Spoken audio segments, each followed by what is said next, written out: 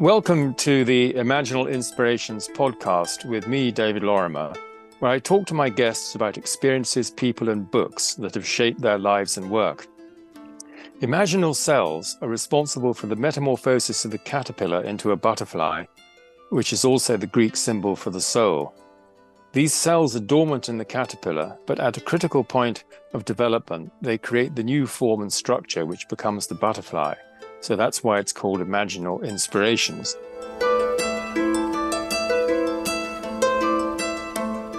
My guest today is Dr. Thomas R. Verny, who is a psychiatrist, academic, writer, poet, blogger for Psychology Today, contributing columnist to the Stratford Times, and podcaster, as I found out recently. And this is entitled Pushing Boundaries with Dr. Thomas Verny, and we'll link that in the follow-up resources. He's the author of 8 books, including The Secret Life of the Unborn Child, which was published in 27 countries, amazingly, and most recently, The Embodied Mind, and that is available in a number of languages, and he is the author of 47 scientific papers. He's also previously taught at Harvard University, University of Toronto, York University in Toronto, St. Mary's University in Minneapolis, and the Santa Barbara Graduate Institute. Warm welcome, Thomas, to Imaginal Inspirations. Thank you, David. It's a pleasure. And I'm going to jump straight into the first question, which is, what was a shaping moment involving your choice of work? It was more than a moment. What happened was that in 1949, my parents and we left Czechoslovakia, where I was born, and we escaped to Vienna. This was in 1949, 1 year after the communists took over the democratic government in Czechoslovakia. So we escaped just with a few suitcases to Vienna, and we rented a small apartment. And in that small apartment, there was a bookshelf, and there were several books on that bookshelf. And one of them was called The Interpretation of Dreams by Freud. And I was at that time 13 years old. And somehow I've heard of Freud, like I really don't know. But like in my mind, this was an important guy, like I should read this. And so I had no idea really who Freud was, and I had no idea what the book was about, but it just kind of rang a bell, perhaps intuition, who knows? And so I started reading that with a German-Czech dictionary, word for word. I started translating, learned German by reading Freud, and I really took to it, like it spoke to me. I loved the way, the method of inquiry, like sort of like peeling an onion, layer after layer, getting deeper and deeper into the unconscious. I just loved that approach. And after reading with the book at the age of 13, I made up my mind that I would become a psychiatrist. So that was definitely the sort of motivational factor that sort of started me off on this journey. But it almost got interrupted when I entered medical school in Toronto, at the University of Toronto, because like this was 1955. 1955, I entered pre-meds, medicine in 1957. So a lot of the courses were taught by sort of doctors who had served in the armed services during the Second World War, and they got about 6 months of education in psychiatry. They were really more like engineers or surgeons. They were not my idea of psychiatrists. I mean, these were not people interested in psychology. They were interested in drugs and how to sort of quickly get people back out onto the street, if possible. And they had a very jaundiced view of psychiatry. Like I got the impression that the only thing that psychiatrists in private practice would do would be to see rich ladies preoccupied with the fate of their lapdogs. So this is not the way I wanted to spend my life. So then I in my final year, I thought, well, I will become an obstetrician, because that also appealed to me. And then I had the opportunity to spend 1 month on the obstetrical wing of a large hospital. And I just hated the way obstetricians treated women. And they would be yelling at them, push, push, push. It was very unfeeling, insensitive, gross, really. So at that point, I made up my mind during the summer, I'll go to a large psychiatric hospital in the United States, which paid the incredible sum of $180 a month. Can you imagine? Those were the days. And $180 a month plus room and board. So I went there, and there were very, very few doctors around. And so they said, you can work on whatever service you like. And I chose to work on the emergency service, where the really, really sick people came in, right? And I had a tiny little office, and I knew nothing about psychiatry at that point. All I knew is that you had to take a history. And then I knew my dreams, right? Because I read Freud. So I would sit down with these people, and I would ask them about their family and what led up to their hospitalization. And believe it or not, within a few days, the word got around that there was a psychiatrist, because they treated me as if I was a psychiatrist. I was only a fourth-year student. That there's a psychiatrist around who actually talks to people, because nobody else did. Nobody else did. Amazing. The psychiatrist would walk through the wards. I mean, this was a large mental hospital, 5,000 patients. They would walk through the wards, they would prescribe medications, and they would walk out. And in the afternoon, they would study for their exams, or they would play tennis, but they would not talk to patients. The nurses and the orderlies spoke to the patients. Psychiatrists did not speak to the patients. That was below them. So the word got around that there's a psychiatrist who actually speaks to patients. There would be these long lineups of patients in front of my little office door. And then I noticed, because I was there for 3 months, I noticed that my patients, I mean, the people that I saw who were under my care, responded much faster and got discharged at 2 or 3 times the rate of the other patients. And so I could see with my own eyes, so to speak, from my own experience, that psychiatrists really, did a lot of good, that we could affect more than just rich ladies, concerned about their pets. And so that's when I made up my mind to go into psychiatry, and I've never regretted it. That's so interesting, Thomas. I mean, fascinating story. Two observations, if I may. Sure. One is I think interesting that you should have read Freud in Vienna, when, of course, Freud was in Vienna himself, and was part of a very influential set of intellectuals and artists around the end of the 19th century. And then the second thing that really struck me, apart from the behavior of psychiatrists and just prescribing drugs, was the behavior of the obstetricians. Because last week I had an interview. I did an interview with Michel Audin. Oh yes, who is a pioneer in this field. And in fact, he interestingly started as a surgeon, and then he moved into his work with birth and perinatal, pre and perinatal life. But he was very emphatic that you want to have as little cognitive input and anxiety in the woman giving birth as possible. You don't want the neocortex engaged at all. It just interferes. And so paradoxically, your obstetricians were doing exactly the wrong thing. That was not the only thing. That was not the only thing that they did wrong, but you're right. Yes.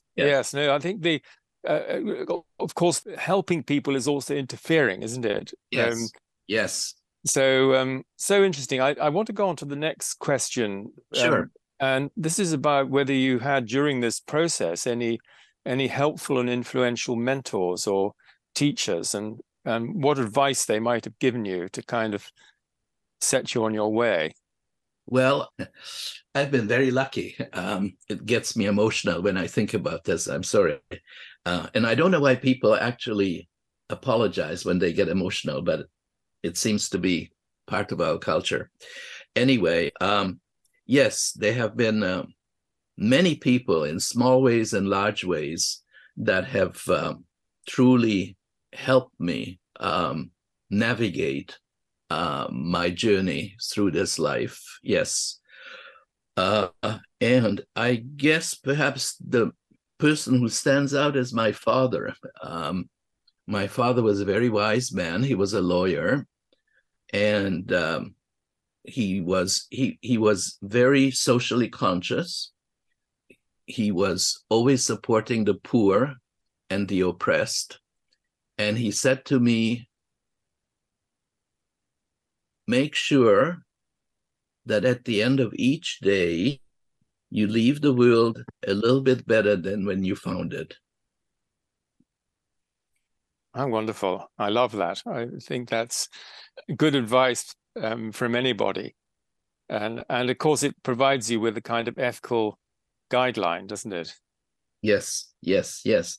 And the other person that I really have taken to heart is a quote attributed to Albert Einstein that you may have heard about before, when he said, "Not everything that can be counted counts, and not everything that counts can be counted."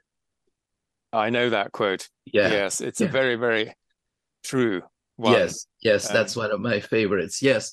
And then, all throughout life, I've had mentors.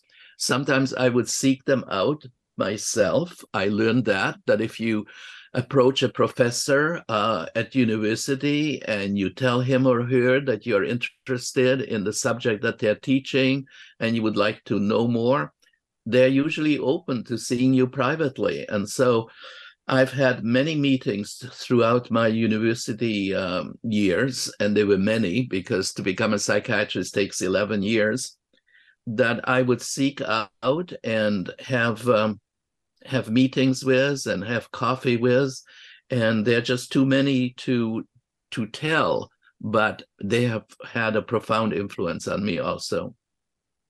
I think that's really, it's also the function of the elder, isn't it? Yes, Um, yes, this is something that, we can move into as we get older, by yes, mentoring and advising younger people when they ask.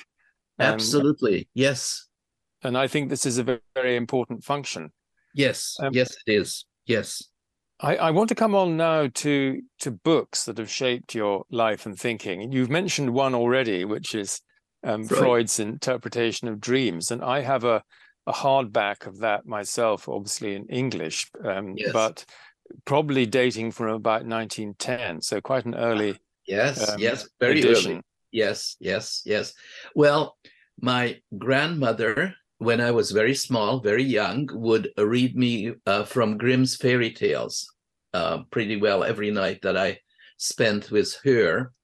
And that has influenced me all my life. I became very interested later on, after I became a psychiatrist, in the meaning of fairy tales, particularly Jungian psychoanalysts have been very interested in sort of the unconscious meaning of fairy tales. So I really loved those. And then when I was, I guess, early teens, I read Les Miserables, which I love, Mm. by Victor Hugo. And then The Three Musketeers, I loved that, by Alexander Dumas. Later on in life, I don't know whether you're familiar. Are you familiar with Jerzy Kosinski? No, that doesn't say Oh, anything to me. oh, well, I Jerzy, obviously should be. I think you might be. Jerzy Kosinski was from Poland originally, came to the United States, lived in Hollywood, wrote a lot of very sort of Kafkaesque short stories. And the one that really impressed me was called The Painted Bird. The Painted Bird, highly recommended. Have a look at it. It's an amazing story of a young boy in Poland during the German occupation and how he tries to survive, sort of going from village to village, and the kind of experiences that he has. It's an amazing book. And Jerzy Kosinski was, he passed away, was an amazing person. And he writes in this kind of a Kafkaesque way. And of course, I'm also very fond of Kafka, who is another writer that I admired. And then, one of your countrymen, almost, R.D. Laing. Oh, yes. Well, he is my countryman because I'm a Scot. Oh, you're a Scot. Okay, so that works. That works. It does. Yes. R.D. Laing, I read him first, and then I met him in person several times. Have you ever met him? No, I never did, sadly. Sadly is true. Sadly is right, because when he was sober, he was an amazing person. And when you were with him, he looked into your eyes and you really felt seen. That's a very special gift. It's a very special gift. I have rarely had that experience with anyone. He was an amazing guy. And I loved his book. I mean, he wrote many books, but the one that sort of really influenced me is called The Facts of Life by R.D. Laing. It's probably out of print, but it's an amazing book. And that's where he talks a lot about what later I called pre- and perinatal psychology. He just sort of writes about people remembering events from before they were born and how that is possible. And so, as far as I know, he was one of the pioneers of that area that I became involved with later on in life. I was going to ask you, and this leads nicely into it, how you came to write The Secret Life of the Child, and also were you surprised at how successful it was as a book? I was incredibly surprised. The way that happened was that I had a patient in my office, working with a patient in my office on a dream, actually, and suddenly he started crying like a little baby. And wisely enough, I did not interfere, let him cry for about 10 minutes. Then he came out of it, so to speak. I asked him what happened. He said he had just found himself in a baby crib. He was a baby and he was crying after his mother. And then he said, being a somewhat skeptical young lawyer, he said, there's something wrong with this picture, because I actually have seen photographs of myself in a crib, and that was taken in a blue crib, like all the photographs are from a blue crib. And the crib that I just found myself in was white. So there's something wrong with this. So he was still a young man. I asked him to go home, speak to his mother, and find out perhaps she can throw some light on this. So he came back next week, and he said, this is truly amazing. But it seems that the first few weeks of my life after I was born, my parents did not have enough money to buy me a crib. They borrowed a crib from a neighbor. That crib was white. Only 4 weeks later did they buy me my own crib. That was blue. That's where all the pictures were taken. So this man had no way of knowing. And obviously, this is not something that parents talk about. Do you remember being in a white crib? So that was pretty exciting. I heard that, but, I was very well educated, you might say, having been to the University of Toronto, having been to Harvard, I was taught that children before the age of 2 don't remember anything. So this was simply not possible. And so I put it out of my mind. I didn't forget about it, but I just put it aside. But then I started having more and more experiences like that with my patients. And then one day, one of my colleagues who knew at that time that I was beginning to take an interest in sort of prenatal memories, she told me that when she was pregnant, she would sing a certain song that was very popular at that time, one song by Pete Seeger, a folk singer at that time. And after her son was born, he would be fussy and start crying, and she would sing him various songs. But the only song that immediately calmed him down was that Pete Seeger song that she would sing to him while she was pregnant. So I started putting two and two together. And then, you were asking about mentors. So again, I had this really good fortune. I went to see a person that I knew only briefly, an obstetrician, and I told him a little bit about these experiences that I was having. And he said, well, there's a huge meeting in Rome on psychosomatic obstetrics and gynecology. Why don't you present a paper on that? And by that time, I knew that people who present papers are better treated than just ordinary, audience members, attendees, participants. So I said, sure, why not? So I wrote a paper which was called The Psychic Life of the Unborn Child. And into it, I put everything at that time that I knew about prenatal development. And lo and behold, it was accepted. Not only was it accepted for a presentation, it was accepted. And again, this is where good luck comes in. You can work very hard in life, but you still need luck. And my luck was that they put me on the morning session with R.D. Laing. Oh, my goodness. Right. So, suddenly this totally unknown young psychiatrist from an unknown country, Canada, was on the main program. And there were other leading lights of psychosomatic obstetrics in the world. Like there were 500 people there from all over the world. And so I delivered my 20-minute paper, whatever, and I could see right away that there was a real excitement in the crowd. Like it was, you could pick it up, you could feel it. It was palpable. And so at the end of my presentation, I said, if you would like to continue this dialogue, come and see me at 5 o'clock in this room. And at 5 o'clock, lots of people, including R.D. Laing, came to my room and wanted to talk to me. And so when I saw that kind of response, and when I had the opportunity of meeting some of these really, really fine experts in the field, that's when I made up my mind to write a book about it. And so that's what gave me the impetus to write the book. And then it just hit the publishers in New York after it was written. Every publisher in New York wanted to publish it. It was amazing. I had the best time of my life.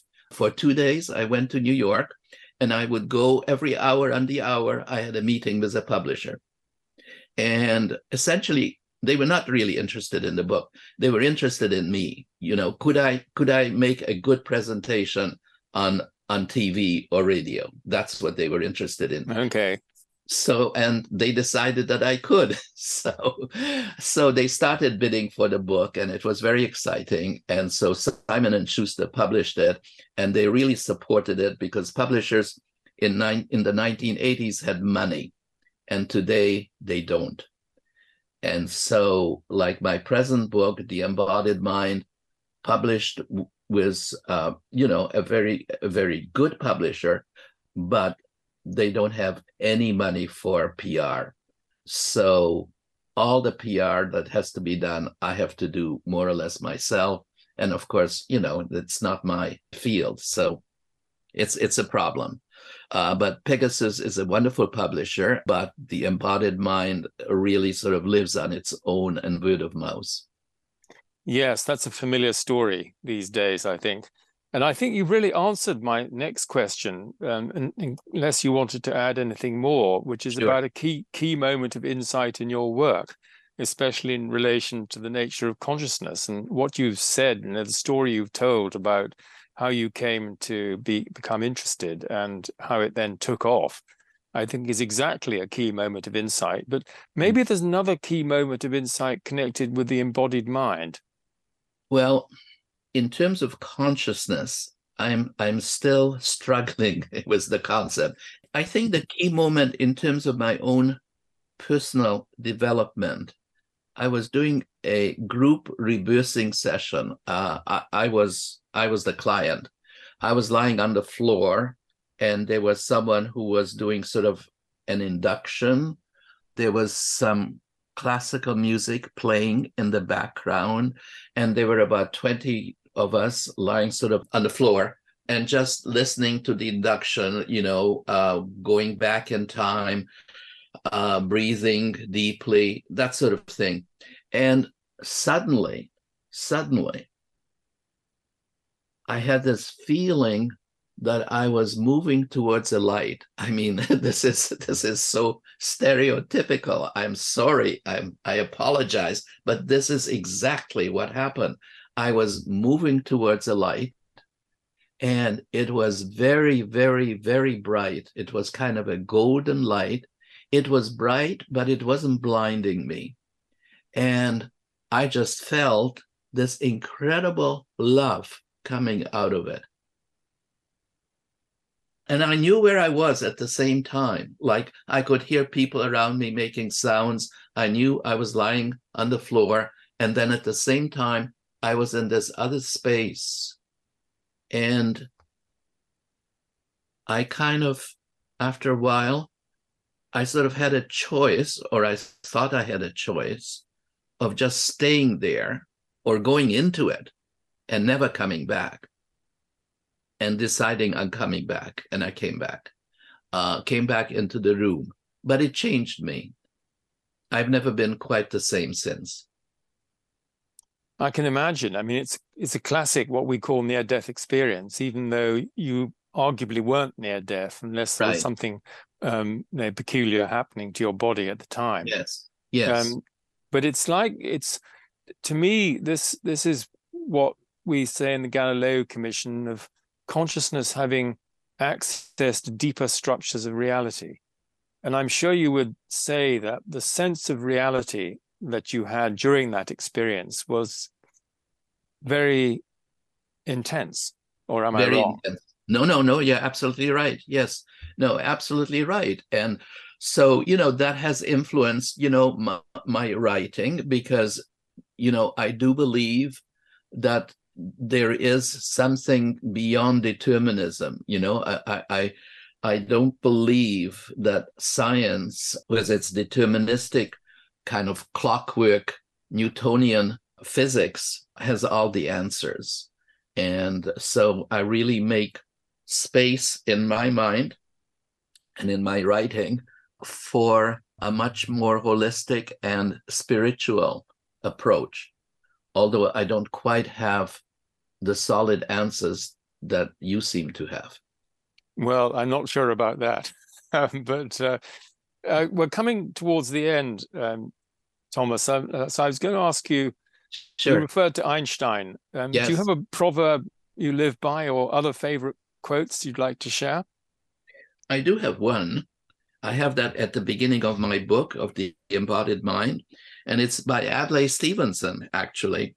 And this is the quote: "If we value the pursuit of knowledge, which most of us do, we must be free to follow wherever that search may lead us.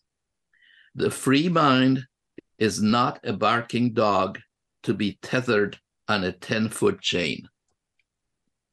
No, excellent. That's very good. And I think, if you take that view, then that helps you stand up against peer pressure and orthodoxy when they criticize you for taking a different view, because, without original thinking, no progress will be made in any field at all. Exactly, exactly. Yes. Yeah, that's why I like my program, Pushing Boundaries, because I like to interview people who are doing just that, who are thinking outside the box. Well, indeed. I mean, that's necessary for progress. And Yes. then finally, Thomas, is there any advice you'd give to your younger self from your current vantage point? Well, believe in yourself, work hard, and things will turn out well. Well, I think that's a wonderful message to end on. So thank you so much for your time, and we'll look forward to keeping in touch. David, thank you so much. It has been really a pleasure and an honor. Thank you.